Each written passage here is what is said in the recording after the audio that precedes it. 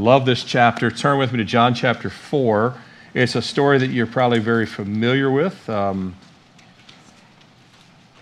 Years ago in Sunday school, they'd put this up on the flannel graph, They pop them things up on there. And remember flannel graphs, you guys that are my age and older? It really was flannel, kids. It wasn't like, it really was flannel. It was like a board, and they had like a camel on there, and you'd put like another camel on there, and you put like a well on there, and you do all the else. You put Jesus on there and the lady on there, and that's how you told the story. You get the picture? So, all right, John chapter 4, starting in verse 1. Therefore, when the Lord knew that the Pharisees had heard that Jesus made and baptized more disciples than John, though Jesus himself did not baptize, but his disciples, he left Judea and departed again to Galilee. But he needed to go through Samaria. So he came to a city of Samaria, which is called Sychar, near the plot of ground that Jacob gave to his son Joseph. Now Jacob's well was there. Jesus, therefore, being wearied from his journey, sat thus by the well. It was about the 6th hour. A woman of Samaria came to draw water. Jesus said to her, "Give me a drink," for his disciples had gone away into the city to buy food. Then the woman of Samaria said to him, "How is it that you, being a Jew, ask a drink from me, a Samaritan woman? For Jews have no dealings with Samaritans." Jesus answered and said to her, "If you knew the gift of God and who it is that says to you, 'Give me a drink,' you would have asked him, and he would have given you living water." The woman said to him, "Sir, you have nothing to draw with, and the well is deep. Where then do you get that living water? Are you greater than our father Jacob, who gave us this well and drank from it himself, as well as his sons and his livestock?" Jesus answered and said to her, "Whoever drinks of this water will thirst again. Whoever drinks of the water that I shall give him will never thirst. The water I shall give him will become a fountain of water springing up into everlasting life." The woman said to him, "Sir, give me this water that I may not thirst nor come here to draw." Let's pray once again.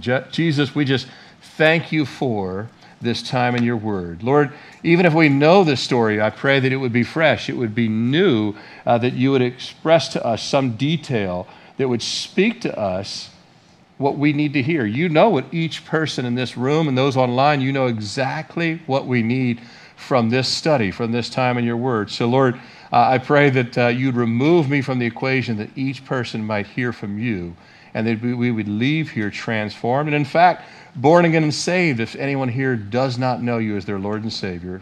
For it's in your name we pray. Amen. No matter who you are or where you're at, whether you're online or here or anywhere else in this world, Jesus knows every single person by name. Would we all agree with that? He knows everybody by name. That doesn't mean everyone belongs to him, but he still knows who everyone is. And because he knows everybody by name, he calls everybody personally by name. Yeah, most people think it's really cool if some celebrity knew you by name and said, "Hey, this is so-and-so." Well, Jesus is a little bit higher than any celebrity. And he knows every person by name, but he calls us personally to him. If, and this is a big if, he calls us personally, and he wants to do in us a work that is eternal, living water that would flow into us and through us for all eternity. The big if here is if we'll hear him and if we'll yield to him. Because a lot of people hear. I mean, like I said, when I first got invited to that Easter service, I heard everything, but I had to mull it over for a couple of months before I was willing to yield to it.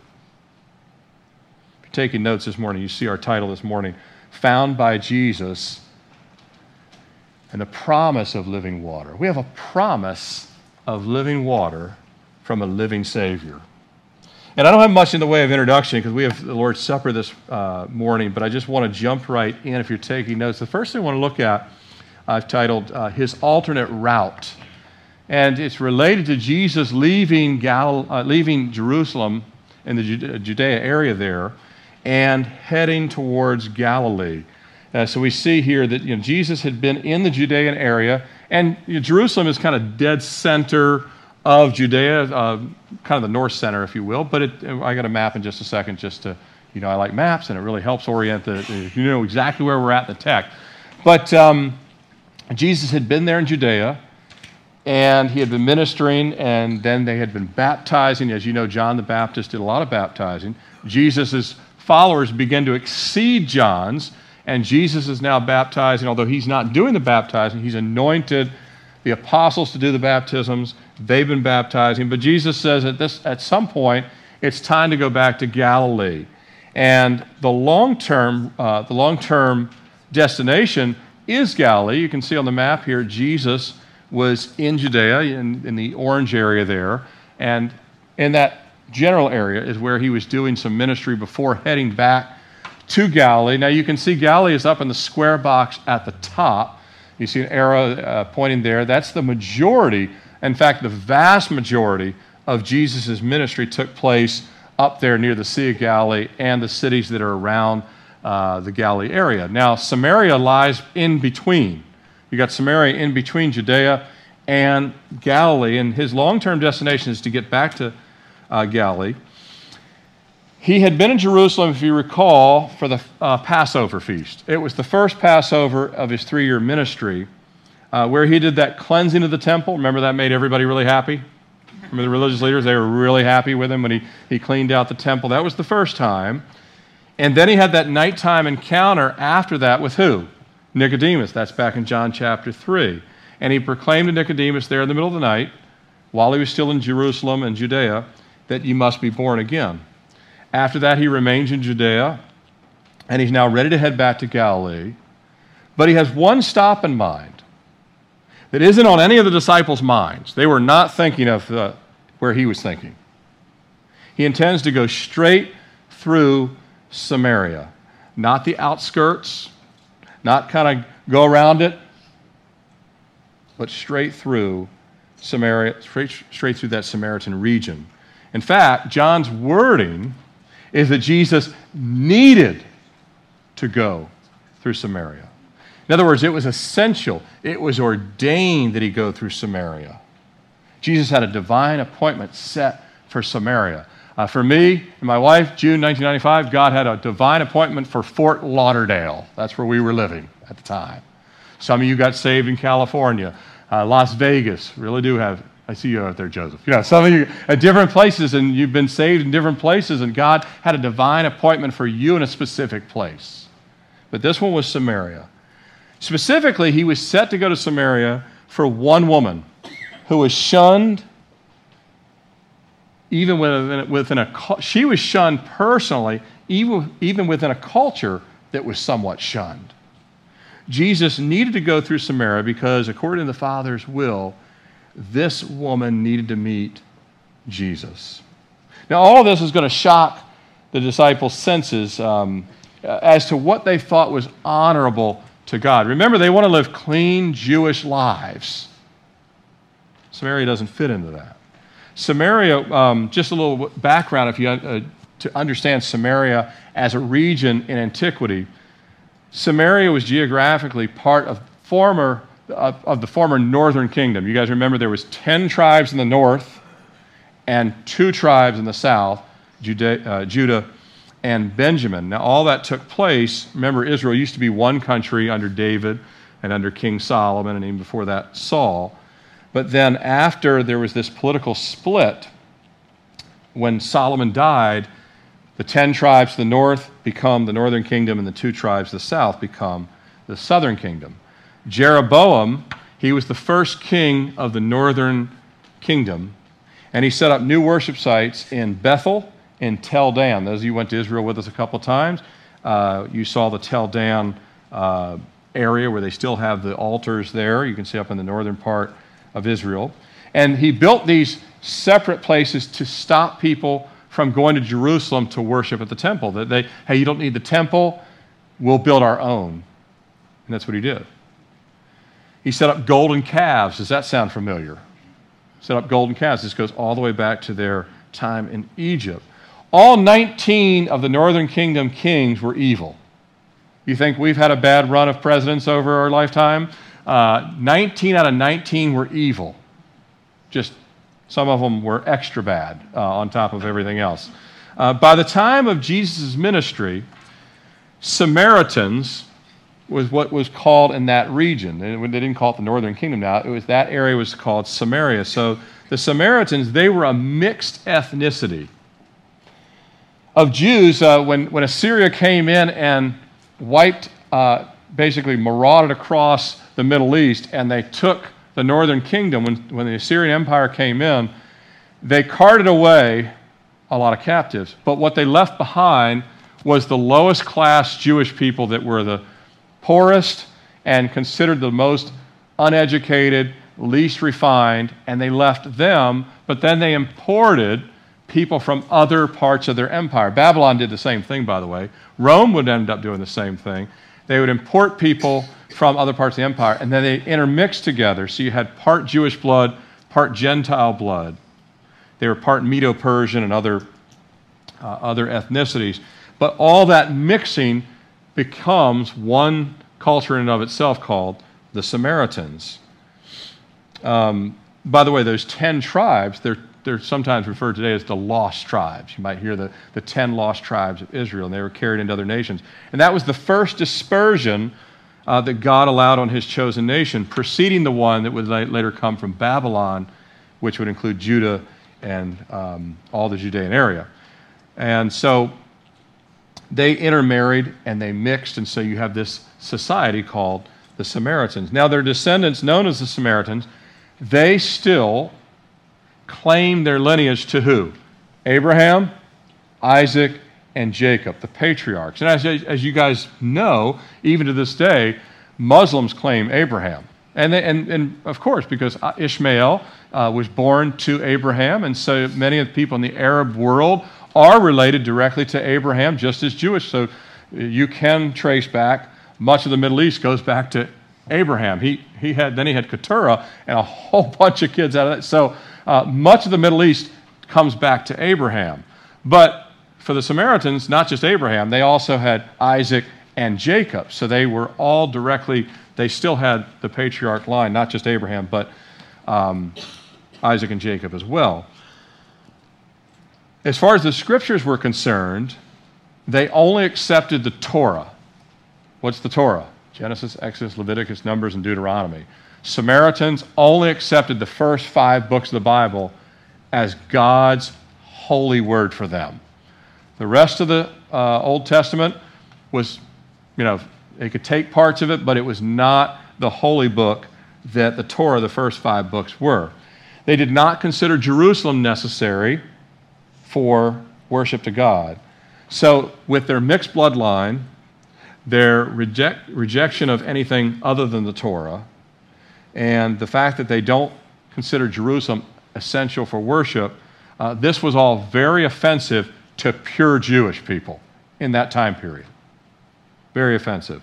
Samaritans were considered unclean and in many respects worse than if they were considered like Romans or Greeks or Egyptians, because none of those would be allowed into the temple area anyway. But they were viewed even worse because they were kind of half-mixed Jewish, half-Gentile. They rejected the high priest. They rejected the rabbis. So the disciples, as was common in the Jewish culture, they would have spent their lifetime, think about this, the 12 disciples, they would have spent their lifetime avoiding Samaritans. Just don't go near them. By the way, the Samaritans didn't like the Jewish people either. So it was a mutual, it's kind of like today in Israel, some of the Palestinian and Israeli Jewish people that are at odds. And by the way, even today, if you go to Israel, that area is called the West Bank, where Samaria is called the West Bank. The Gaza Strip is down there close to Egypt on the southwestern coastline there. But then the West Bank is that area that it's east of Jerusalem, but it's west of the Jordan. So on the map there, all that Samaria area mostly today is the West Bank, and mostly it's under Palestinian control. Well, not every village, but they're still at odds even to this day in that area. If that makes any sense to you, that area is still, matter of fact, when we were in bus tours, we tend to go around that area today because it's just easier with all the there's so many checkpoints, it takes forever to get through. So it's not an issue to get through, it just takes forever, and if you're trying to get to multiple places. So even to this day, there's still something not quite right with the kind of relationships that are in that area. But the Samaritans and the Jewish people of that time, they avoided each other. There was ethnic and religious bigotry all rolled into one. But interesting, neither side liked each other. The Jewish people didn't like the Samaritans. Samaritans didn't like the Jewish people. And neither one of them were righteous. And neither of them were on the right track. Does this sound familiar in our society? Neither of them were right. God always wants to bring, and someday, when with the healing of the nations, God's going to eliminate all of that. All that will be gone. All the hatred and bigotry and we're better than you, or you're better than us, so that kind of thing, all be gone. At any rate, Jesus no doubt surprises the disciples when he announces the route they're going to take. So, and the disciples, again, if they wanted to avoid Samaritans, and Samaritans avoid them, the Jewish people coming from Jerusalem, let's say they're going back home to Galilee after the Passover. You'd come, the typical route would be go up the Jordan Valley, also called the Rift Valley. And if you know, that area is all below sea level from the Sea of Galilee all the way down to the Dead Sea being the lowest place on earth. But you have this deep valley, so if you're coming from Jerusalem, you go around the backside of the Mount of Olives, all the way down to Jericho, and then you cut up north through the Jordan Valley up to Galilee. But that's a longer route and a more arduous route because the incline is so steep when Jerusalem's well 2,700 feet above sea level, all the way down. Even the Sea of Galilee is like 600 and some feet below sea level. So you're going way down and all the way back up. So it's a harder trip, and it's hotter where it's low elevation. It gets baking hot. That's why, it's like Death Valley in the Dead Sea in the middle of the summer. But you go all the way up there that way. But the more direct route is just to go right through Samaritans. But they don't want to go through there because they don't like each other. People will go out of their way to do dumb things to avoid people. Still do that today, right? I'm not going to give any examples because I will get all of us in trouble. So let's just not. But strictly devout Jews coming, they would take that route when they could have gone straight through Samaria. But Jesus, he's going to take that route. And his disciples, I don't even know what he tells them. They're probably about to walk down the wrong road, and now Jesus is going, hold on, where are you going? We never go that way. If you have a normal route you go, and you start to go, your kids are like, where are we going? Is it somewhere good? We're all going out to dinner? Jesus said, not somewhere good for you. We're going to Samaria. They're like, is anyone going to tell him? I don't know what they're thinking, but they're probably thinking, has he lost his mind? We don't go through Samaria. That's unclean. We're going to be tainted. God's not going to be happy with us to go through Samaria. And in fact, God's going to be really happy with them to go through Samaria. And brother and sister, God wants you to start going places where other people, why would you go there? He has a one-on-one meeting that requires this direct route through Samaria. It's going to shock the disciples where he's headed. But lest we forget, Jesus is going to seek her out, and he sought us too, didn't he? As Jesus tells us in John 15:26, you did not choose me, but I chose you and appointed you that you should go and bear fruit. Jesus not only came and found me and came and found you if you've come to know the Lord, but not just to find you, but to find you and make something of you, that you'd become a fruit-bearing tree. Before that, all we bear is thistles and thorns. He turns us into something new, and he seeks and finds us. If you're taking notes, the second thing we want to look at, we see his alternate route, but now we have his astonishing request. His astonishing request. Pick it up with me in the text in verse 7. A woman of Samaria came to draw water, and Jesus said to her, give me a drink, for the disciples had gone away into the city to buy food. The woman of Samaria said to him, how is it that you, being a Jew, ask me a drink, or for a drink from me, a Samaritan woman? For Jews have no dealings with Samaritans. She's reminding Jesus the cultural norm. Are you not aware of this? Of course he's aware of this. They arrive in Sychar. Sychar is a town there in Samaria that in prior times was the land of the tribe of Ephraim. You guys have heard of Ephraim? That was the tribe of Ephraim was in that part of Israel. Now, Ephraim was one of Joseph's two sons. Remember, Joseph is sold by his brothers. He becomes a slave in Egypt. While he is in Egypt, he ends up getting thrown into prison. He's framed for a crime he doesn't commit. Then he becomes the vice pharaoh in a day. And then Pharaoh gives him an Egyptian princess who he has two sons, Manasseh and Ephraim. And so this part of Israel was given by Jacob to Joseph as an inheritance. And Joseph was buried in the same area where Jesus comes to this well. He was buried right nearby there. And it was the well that Jesus comes to was originally dug by Jacob himself. And of course, Jacob is the son of Isaac, of Abraham, Isaac, Jacob. And God changes Jacob's name to what? Israel. So the whole nation bears Jacob's name. And of course, the whole nation was supposed to be one group of people, not splintered off like they are. But this area is very important to Israel's origins and history. This area was also I don't know if you knew this, that part where Jesus is at, right here in Sychar, and which was also in the Old Testament, you'll see the word Shechem is in that same area. This was the very first part of Canaan that Abraham came to when he went from Ur to Haran, and then from Haran, finally he comes to this same exact valley. And the Samaritans, they revered, as I already mentioned, they revered the patriarchs. They revered Abraham, Isaac, and Jacob. But they did not have a reverence for, the Samaritans didn't care about King David. They didn't care about Solomon. They didn't care about Elijah.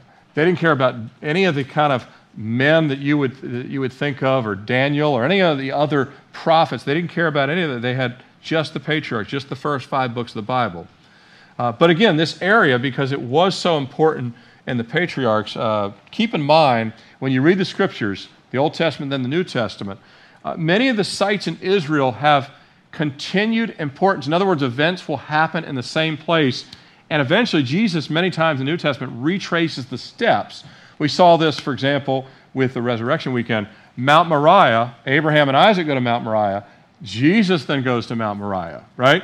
But again, he'll come back to Mount Moriah and rule and reign in that same place. So the site is growing in importance all the time. Does that make sense?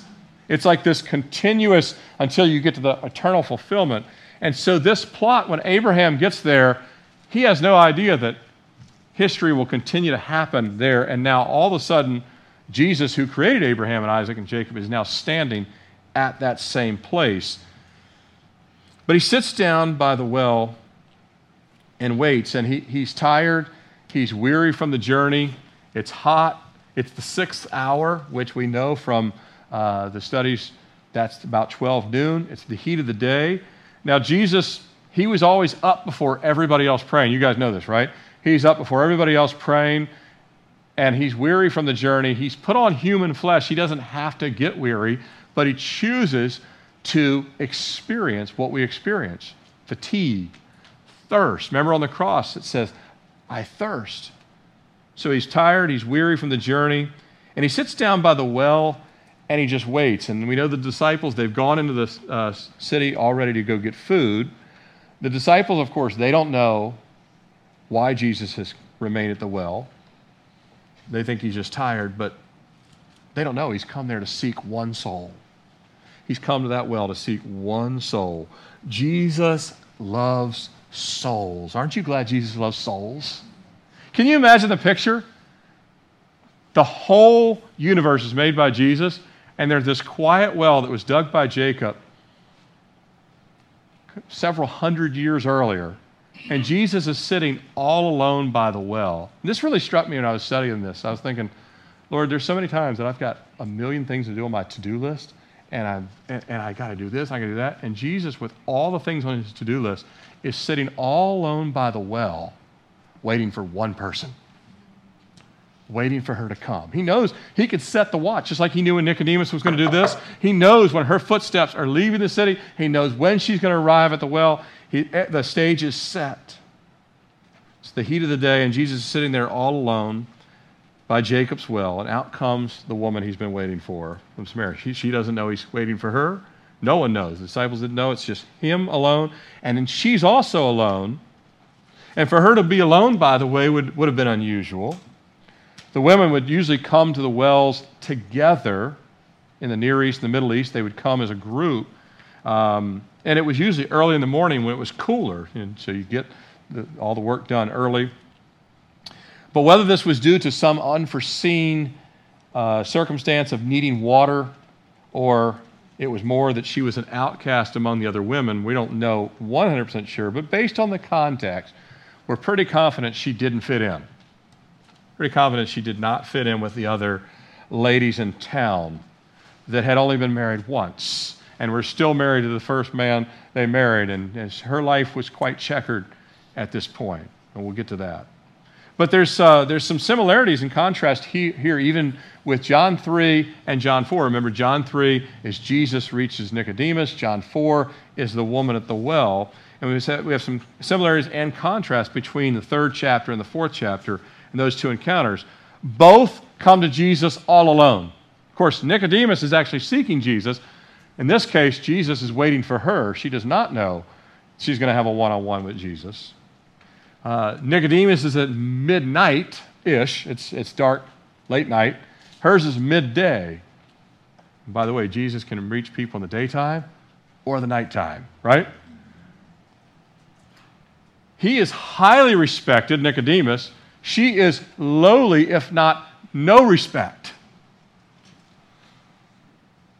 So you kind of have a Nick at night versus no friends at noon kind of situation. If you're kind of contrasting the two, kind of keep that in mind if you want to use it as a witness. John 4 is no friends at noon.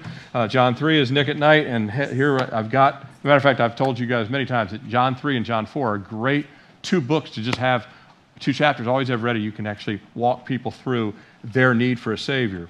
But Jesus, here's the thing, Jesus sees every soul as valuable. The respected Nicodemus, the non-respected or no respect woman of Samaria. In fact, he considered every soul worth what? Dying for. And he asks her for a drink, and she's stunned by this. One, she's a woman. Men didn't really talk to women in that context. There had to be special circumstances that you would even address them. They were beneath you. But not only, you had that kind of issue going on in the culture, but Jesus is Jewish and she's Samaritan. She's like, we don't even have any dealings. We don't communicate. I do this when I see you, and vice versa. Why are you talking to me? But we also see, even in Jesus talking to her, we see some of the humility in Jesus. It's a known fact that in that time that a devout Jewish person, sometimes to their own detriment, let's say they were really thirsty, they would, in some cases, rather die of thirst than ask a Samaritan for a cup of water. I've seen people in my grandmother's age where they had grudges in the family, where some person would rather starve than ask that person, can I have a bite of that? The human heart can be very, very callous. But Jesus, in his humility, he's showing her, look, I'm Jewish, and I don't care if your Samaritan hand hands me the cup. I don't consider your hand unclean. Isn't that great? He's already communicating a willingness to, no, I don't see you the way you perceive that me being Jewish would be looking at you. But Jesus is just getting started. She has no idea that he's come to her city to meet her, and more importantly, for her to meet him. Remember, at the end of the age, if Jesus doesn't know a person, he says, depart from me, I do not what? Know you. It's one thing to know who Jesus is, but you want him to know you personally, and she needs to meet him. And that's why he's come there. Let's look at our final point this morning as the dialogue changes and takes a bit of a right-hand turn here. This last section I want to look at, and I've actually got some subpoints in here if you're taking notes. I've titled His Amazing Revelations. So we had his alternate route, his astonishing request, and now we have his amazing revelations. So let's read some text we haven't read yet, but we'll pick it up with something we have read. Let's pick it up with verse 13. because all this is very germane to where Jesus is going to take her. Verse 13, Jesus answered and said, "Whoever drinks of this water will thirst again, but whoever drinks of the water I shall give him will never thirst. But the water that I shall give him will become in him a fountain of water, springing up into everlasting life." And the woman said to him, "Sir, give me this water that I may not thirst, nor come here to draw." Jesus said to her, "Go, call your husband and come here." Now, that would be normal for the man to dialogue with the woman's husband. That would be normal. Go get your husband. If we're going to continue dialogue, I need to be talking to him. Not appropriate, me and you having this conversation. Go get him. She answers, "I have no husband." Well, that's a true statement, but it's leaving out some information. You ever had someone just leave out really important details and you're having a conversation? You're like, well, if you would have told me that, that changes the conversation quite a bit. But anyway, she said, "I have no husband." Jesus said to her, "You have said well, you have no husband, for you have had 5 husbands. And the one you now have is not your husband." In other words, you're living in fornication. "In that you've spoken truly." The woman said to him, now she does not say, "You're right, that's all true. Yes, that's exactly how my life was," and she doesn't say that. She says, "Sir, I perceive you are a prophet," which is a good guess. "Our fathers worshipped on this mountain, and you Jews say that in Jerusalem is the place we ought to worship." Now we have a tangent. Jesus said to her, "Woman, believe me, the hour is coming when you will neither worship me on this mountain nor in Jerusalem worship the Father. You worship what you do not know." Let me stop there for a second. If you've read that part before, you worship what you do not know. This makes a lot of sense when you understand that she's raised believing that only the first 5 books of the Old Testament are God's authority. A lot is left out if you stop with the Torah. Jesus has to descend from who? King David. That's a pretty big deal. He has to be from the tribe of Jerusalem. He has to be born in Bethlehem. These kind of things aren't written until later, after the Torah, all part of the Tanakh. The Tanakh is the entire Genesis through Malachi. But Jesus is saying much of the story of salvation you're not even aware of. Now, to be fair, you got a guy like Nicodemus. He's supposed to know everything, and Jesus rebuked him too. He said, "Are you the teacher of Israel, and you don't understand these things?" So it's not just that she doesn't understand. Nicodemus didn't either, and he was actually a religious leader. So anything Jesus says is going to be, he knows this, and we know way down here, right? But he says, "You worship what you do not know." In other words, they did worship the true and living God. They believed in one God, but they had a distorted view. He said, "You worship what you do not know. We know what we worship, for salvation is of the Jews." That God was going to send salvation through the Jewish bloodline, through Abraham, but all the way through the tribe of Judah, through the lineage of David. But the hour is coming, and now is when the true worshipers will worship the Father in spirit and truth, for the Father is seeking such to worship him. God is spirit, and those who worship him must worship him in spirit and truth. Let's stop right there. Unbeknown to this woman, Jesus has not come to this well all alone with the primary intention of getting something, but to give something of eternal value. And he begins to ask a series of questions. And then there's these revelations that lead this woman from what looks like in her mind a routine day to a remarkable understanding of who she is. And Jesus wants us to understand who we are and then understand who he is. Because once you understand who you are outside of Christ, you really want to know who Jesus is to bring you into Christ. And Jesus very gently but firmly, when I say gently but firmly, notice he does not at any point here condemn her. Jesus said he did not come to condemn the world, but that the world through him might be saved. He doesn't condemn her, but notice he doesn't condone either. We have no business condoning people's sin. We're not in the job of condemning them. Condemnation is at the end of the age for God, but we still can say, hey, you need to understand that is sin. Jesus said that the man you're living with right now is not your husband. She knew what that meant. He didn't have to use the word fornication. She knew what it was. That's why I perceive you're a prophet. I perceive you know a lot about, we'll get to that too, but he leads her gently but firmly, and that's the desire of Jesus, to lead us to the place where our hearts are pricked and our eyes are open, that we might know that God the Father wants to give us the free gift of his love and the free gift of his grace. So we see Jesus' response. She would have never seen this coming, this first response. He tells her about living water in verses 10 through 15. It's interesting. Jesus could have performed a miracle here. He could have had water come up out of the well, come across the air, and right into his mouth. Couldn't do anything. He doesn't perform a miracle. He uses his words, the same words that frame the universe, to speak to her heart. And this is good news for us because you and I can't do miracles, but it's good for us to know that God can, by his Spirit, help our words reach people's hearts. It's not really our words, but he just gives us his words to reach people. We need the Spirit's help. And this woman, when she hears this, she wisely is like, Lord, give me this water, that I don't have to come to this well anymore. She wants this living water. She still has no idea that that living water comes by the Spirit of God, given by the Lamb of God. And by the way, this living water, it's a synonym for what Jesus talked to Nicodemus about. You must be what? Born again. Remember, Jesus talked about you have to be born of water and the Spirit. So we know this water is the Spirit. You have to be born of the Holy Spirit. Remember, the dove comes down. It's a picture.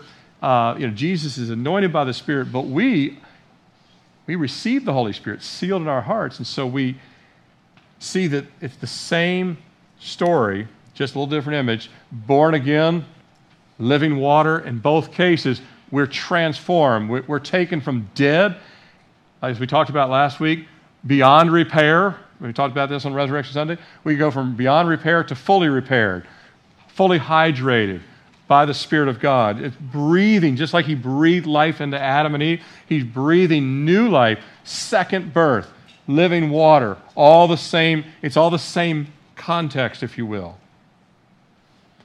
If you are born again, you now have living water flowing in you and through you from now into eternity. It'll never stop.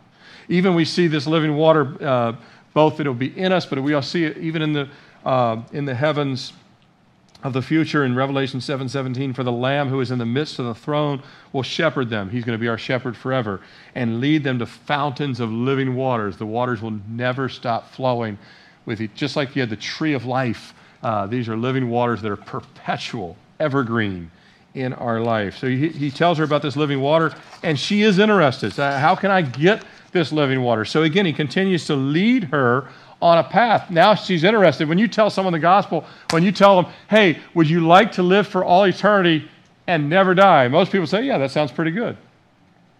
But they still haven't accepted Jesus yet. Now you got to tell them, okay, let's get to the rest of the gospel. You want to live forever? You want to have no guilt? You want to have no shame? You want to never die because we're souls with bodies, not bodies with souls? Jesus goes and leads her to the next divine revelation here is intimate knowledge. Go and call your husband. She says, I don't have a husband.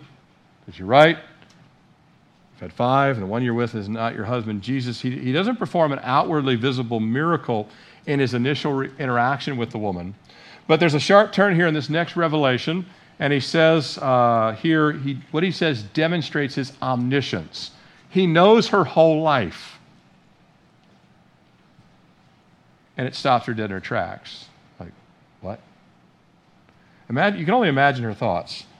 How does he know all this about me? What else does he know about me? Right? He knows all this and he's still talking to me gently. Firmly, but gently. She never says, as I said, she never says, yes, that's all true about me. She now feels what we can see as awkward and uncomfortable. I think you're a prophet. We worship on this mountain and you guys worship on that mountain. You ever witness to somebody and you say, well, actually, the Bible says that's sin. Well, what about the Crusades? What? We weren't talking about the Crusades. We're talking about your life. What about Cain's wife? All of a sudden there's this rabbit trail, and weren't the Nazis Christians? Or there's all these different things that come up. But she says, I perceive you're a prophet. In other words, I know you're right. I know you understand. I know you understand things I don't understand. But let's get off the topic of my life and let's talk about the worship structures of Samaritans versus Jewish people, because that I'm a little more comfortable. Right now I see this spotlight on all my sin and all the mistakes. And by the way, Jesus is aware that, some of the things that, she probably has a lot of shame of things that weren't her fault. But also at the core of everything, even though you might have things happen to you in life that aren't your fault, you still have a lot of sin that is your fault. And Jesus said, we have to own up to what is ours before anything else can be dealt with. That's the problem in our country today. Everybody thinks everything is someone else's fault. Always somebody else's fault. No one says, God, look at me. Remember the man beating on his breast? Be merciful to me. That's why we get on our knees and pray. We're saying, Lord, we're not looking at everybody else. First, look at me. And she, at this moment, she doesn't quite want to look at her. Let's talk about the mountain, and let's talk about Jerusalem, and let's talk about the way you guys worship. And she's right. They had built a temple there on Mount Gerizim, which is just adjacent to that valley. And the Jews had destroyed that temple in 128 BC under the Hasmonean dynasty, and that was right after the Maccabean revolt. You have a little bit later, by 128 BC, they destroy that temple that was on Mount Gerizim, and that was really offensive to the Samaritan people, that their temple had been destroyed by the Jews. Of course, the Jews said it was the right thing to do because there's only one rightful temple, and that was in Jerusalem. And so she wants to have that dialogue, but Jesus isn't going to go down that path with her, even though he could have gone as deep as she wanted to, because he's there to talk about her life, her soul, her heart. It's not the mountain that Jesus wants to discuss. It's her heart and soul, and to bring her into authentic worship of God, which is personal, which is transformational, which is eternal. Jesus said in John 8:32, you shall know the truth, and the truth shall set you free. Jesus is there to set her free, not help her figure out the history of the Jewish and Samaritan conflict. And by the way, Jesus is not calling you and I to fix all of America's problems. He's telling us to take the gospel to people. By the way, when you take the gospel to them, all of their ideology will change when they get saved. You don't have to worry about changing their mind about every little thing, because that you'll just have this nonstop. Well, what about this? Counterpoint, point, counterpoint, counterpoint, counterpoint. Leave the room, you're still as far apart as ever. Preach Jesus, and at least they'll start to say, maybe God doesn't care about all this other, maybe he wants to change my heart. What Christ does for us, along with salvation, he sets us free to worship freely and authentically. He goes on to tell her what true worship looks like. Our third revelation here, the heart of worship, and it's found in verses 21 through 24. I don't have time to reread them, but we read them twice. Jesus makes clear here that worship is not a place and it's not a building. That makes sense? Worship is not, there's nothing holy about this building. And we've got cracks on the outside. It's not the prettiest place you've ever seen. We're thankful for it. It looks nicer on the inside. There's nothing, worship isn't a place. Worship's not a building. Worship's not a mountain. You can worship in those places, but those places in and of themselves, they don't constitute worship. Worship is the work of the Spirit of God, by the Spirit of God, bringing us into communion with God personally as our Heavenly Father. He even says it here, I don't know if you saw it, he said, but the Father is seeking. Jesus, that's a really personal word for her. The Father is seeking. He wants to bring you into relationship, into a family. By the way, worship cannot save us. One that's been cleansed by living water is then made to worship. Does that make sense? You're not saved by worship. You get saved to worship. Once you're saved, now you can be a worshiper of God. In Galatians 4:6, look at this passage. Galatians 4:6, and because you are sons, God sent forth his Spirit, and you could put daughters there for all of you ladies, sons or daughters. God sent forth his Spirit into your hearts, crying out, Abba, Father. It is the work of the Spirit in us that we now have this established father-child relationship. And the Spirit comes in, and that's that born-again experience. That's that living water. And becoming a son or daughter of God, it brings forth the work of the Spirit of God in our hearts. And thus worship then follows the work of the Spirit, that inward work, that living water, that cleansing. All the worship that is outside of being born anew, outside of being born again, outside of that living water is empty or vain worship. Doesn't matter if it's, well, I'm a Presbyterian. That will not help you get into heaven at all. I'm a Methodist. I'm a Calvary Chapel attender. No. Are you a true worshiper because you've been born again and now made to worship? Does that make sense? That's what God does for us. The worship that Jesus is proclaiming is that of spirit and in truth. It's not man's design. It's not Mount Gerizim's layout. It's not Jerusalem's, even though God gave the plans for the tabernacle and temple. Again, we worship Jesus. We don't have any of that structure, do we? Why? Because he lives in us. We have this inward work. 1 Timothy 2:5 says, "For there is one God and one mediator between God and man, the man Christ Jesus." Jesus is the one that establishes our worship relationship. If Jesus doesn't save us, as he told Nicodemus, as he's explaining to this woman with living water, if Jesus does not save us, we have no worship relationship with God. We are still outside the family of God, and so our worship is vain. Does that make sense? But if we're saved, now our worship, even though we're still growing in our worship, even though we're not perfect in our worship, it is now cleansed by the work of the Holy Spirit. And at this point, you can almost sense her excitement. She hears all this. Father, true worship. He kind of ignores, he doesn't condemn her. He basically says, look, you need to become a true worshiper. You need to get to the place that your worship is pure, it is authentic, that you have this father relationship with God the Father. And she kind of pivots, a little bit excited, away from her defense, away from the defense of her life, away from her uncomfortability, her culture, the religious understanding. Jesus has gently and firmly brought her to this place of agreement that it's almost like she's, when we get to these last two verses here, she, in my view, she's understanding that she doesn't understand, but that Jesus does understand. And then she says this statement, this one final statement that results in one massive revelation from Jesus. And let's look at our final subpoint of these revelations, divine revelation number 4, the identity of Jesus. Now, again, I perceive you're a prophet. She's under conviction. She doesn't feel comfortable, and yet she feels excited to become a true worshiper and to know the Father. And there's part of her, when you first got saved, I remember I was both not wanting to go forward and wanting to run forward. There's a tension happening here. And you both can see and understand that all makes sense, and there's another part of you say, this does not make sense. Does that make sense? So you have this tension that's happening, and she's experiencing this tension in her heart, like, everything you say is true.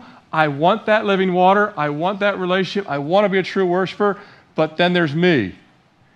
How my pieces are going to be put together, and how does all of this, how is anyone going to mend me back together, and do you know how we're going to fix all the past relationships and all that stuff? And she says this, I know that Messiah is coming, and when he comes, he will tell us all things. She's like, I do know there's a Messiah. I believe that there is a Messiah.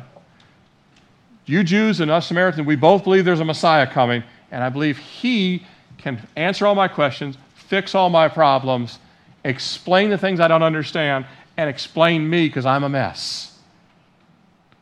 Jesus says to her, I who speak to you am he. That's a revelation, isn't it?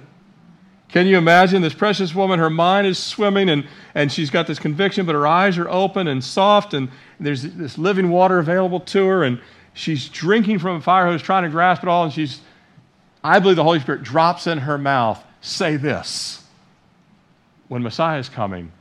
Because the Holy Spirit sets up Jesus to just knock it out of the park, right?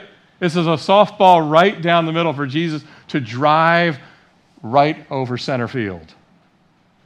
She comes to a sudden agreement. Hey, everything is true, but I need the Messiah too.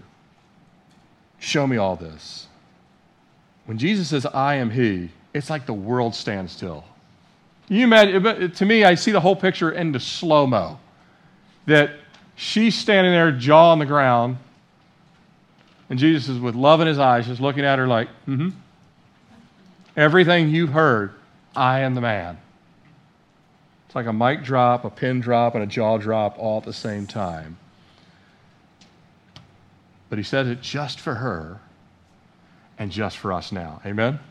It was just for her then, but it's just for all of us now. And what will she do now? Well, you're going to have to come back next Sunday. Online, or you can read ahead, and you can preach it to yourself, but you can read ahead. You're welcome to read ahead because we got to stop right there. But come back next Sunday. We want to see the rest of the story, and the rest of the story is amazing. But I want to close with this, and then we're going to take the Lord's Supper together. I want to close with this. Last week I asked if any of you had ever heard, when I was working a couple of Harvest Crusades, Crystal Lewis used to sing this song, and I loved it as a song of invitation. But I want to read the words to you. And just think of the woman at the well. Come just as you are. Hear the Spirit call. Come just as you are. Come and see. Come receive. Come and live forever. Who wouldn't want to live forever? I mean, Ponce de Leon was trying to find the fountain of youth, right? Which there's no such thing. Life everlasting, strength for today, taste the living water, and never thirst again. I remember hearing that altar call. We'd already gotten saved when we heard it, but even I had just gotten saved. Every time I'd hear it, I had tears running down my face because, who would not say yes to this? Imagine the Samaritan woman. Jesus has done all this. He brings her to this place. What if she says, no thanks? I like my life the way it is. Do you realize a lot of people have done that? They get all the way to the precipice of the cross and they say, no thanks, I want to keep my sin. Actually, their sin keeps them, right? Why would anyone do that? And I just want to close this in prayer and then we'll take the Lord's Supper. But as you bow your heads, maybe you're online, maybe you're here. Jesus went out of His way, broke every cultural norm which shouldn't have been in place anyway, but He was breaking them down to reach one soul that needed salvation. Maybe you're watching online and someone invited you and you're not even sure. Maybe you hit the wrong website, but you hit the right website. You don't even know how you got on the YouTube channel today. You're like, wow, I was looking for something else. And maybe you're watching online, or maybe you're here. And I kind of felt that way the day I got saved. I'm like, how in the world did I end up here? I closed down a bar last night. Literally, we closed down a bar. It's like 3 a.m. I was my head hurting, but when the gospel went forward, all that faded away. And so Jesus reached this woman. I'll give you a sneak peek. She answers correctly, right? She makes the right decision. I made the right decision. But maybe you're here today and you've never given your life to Jesus. Why would you say no to eternal life? Why would you say, nah, I'd like to kind of keep all this sin and stay in this mess, stay in this earthly tent, and then when I'm done, eternity in hell? Why would anyone choose that? It's like a horrible decision to me. So with your heads bowed for just a moment, if there's anyone here to say, I want to give my life to Jesus today, raise your hand. I just want to pray with you. If you're here this morning, say, that's me. I hear Him calling me by name. Your name. If you're here and maybe you're online. I can't see any hands online, but say, He's calling me by name and I want to say yes. Just raise your hand if you're here. If you're online, raise your hand at home. Anyone at all? I don't want to take the Lord's Supper in case there's someone here that says, I want to jump in the boat. with Jesus. I want to say yes to my well moment. Paul had a road to Damascus. She had a well. The fishermen were right by the Sea of Galilee. Everyone has a place where Jesus meets you one-on-one. I'm going to pray in case there's someone online and you just, if you want to give your life to Christ, just pray with me. It's your words and your heart that God looks at the sincerity, if it's real repentance. Say, Lord Jesus, thank you for coming. Thank you for living a sinless life.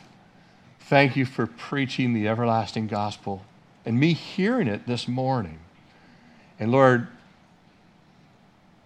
I confess that I am a sinner. I have many sins. I can't even remember all the sins I have. But Lord, I know I've sinned against you, and the greatest sin by so far saying no to your work on the cross and your resurrection. And I ask that you would cleanse me and forgive me of all of my sins, including the sin of just rejection to this point. That you'd wash me and cleanse me. That you'd write my name in the Lamb's Book of Life. For I'm deciding this day to follow you, to say yes to your salvation, yes to your gift, yes to your grace, and to follow you, Jesus. Now fill me with your Spirit and help me to grow in your grace. In Jesus' name, amen.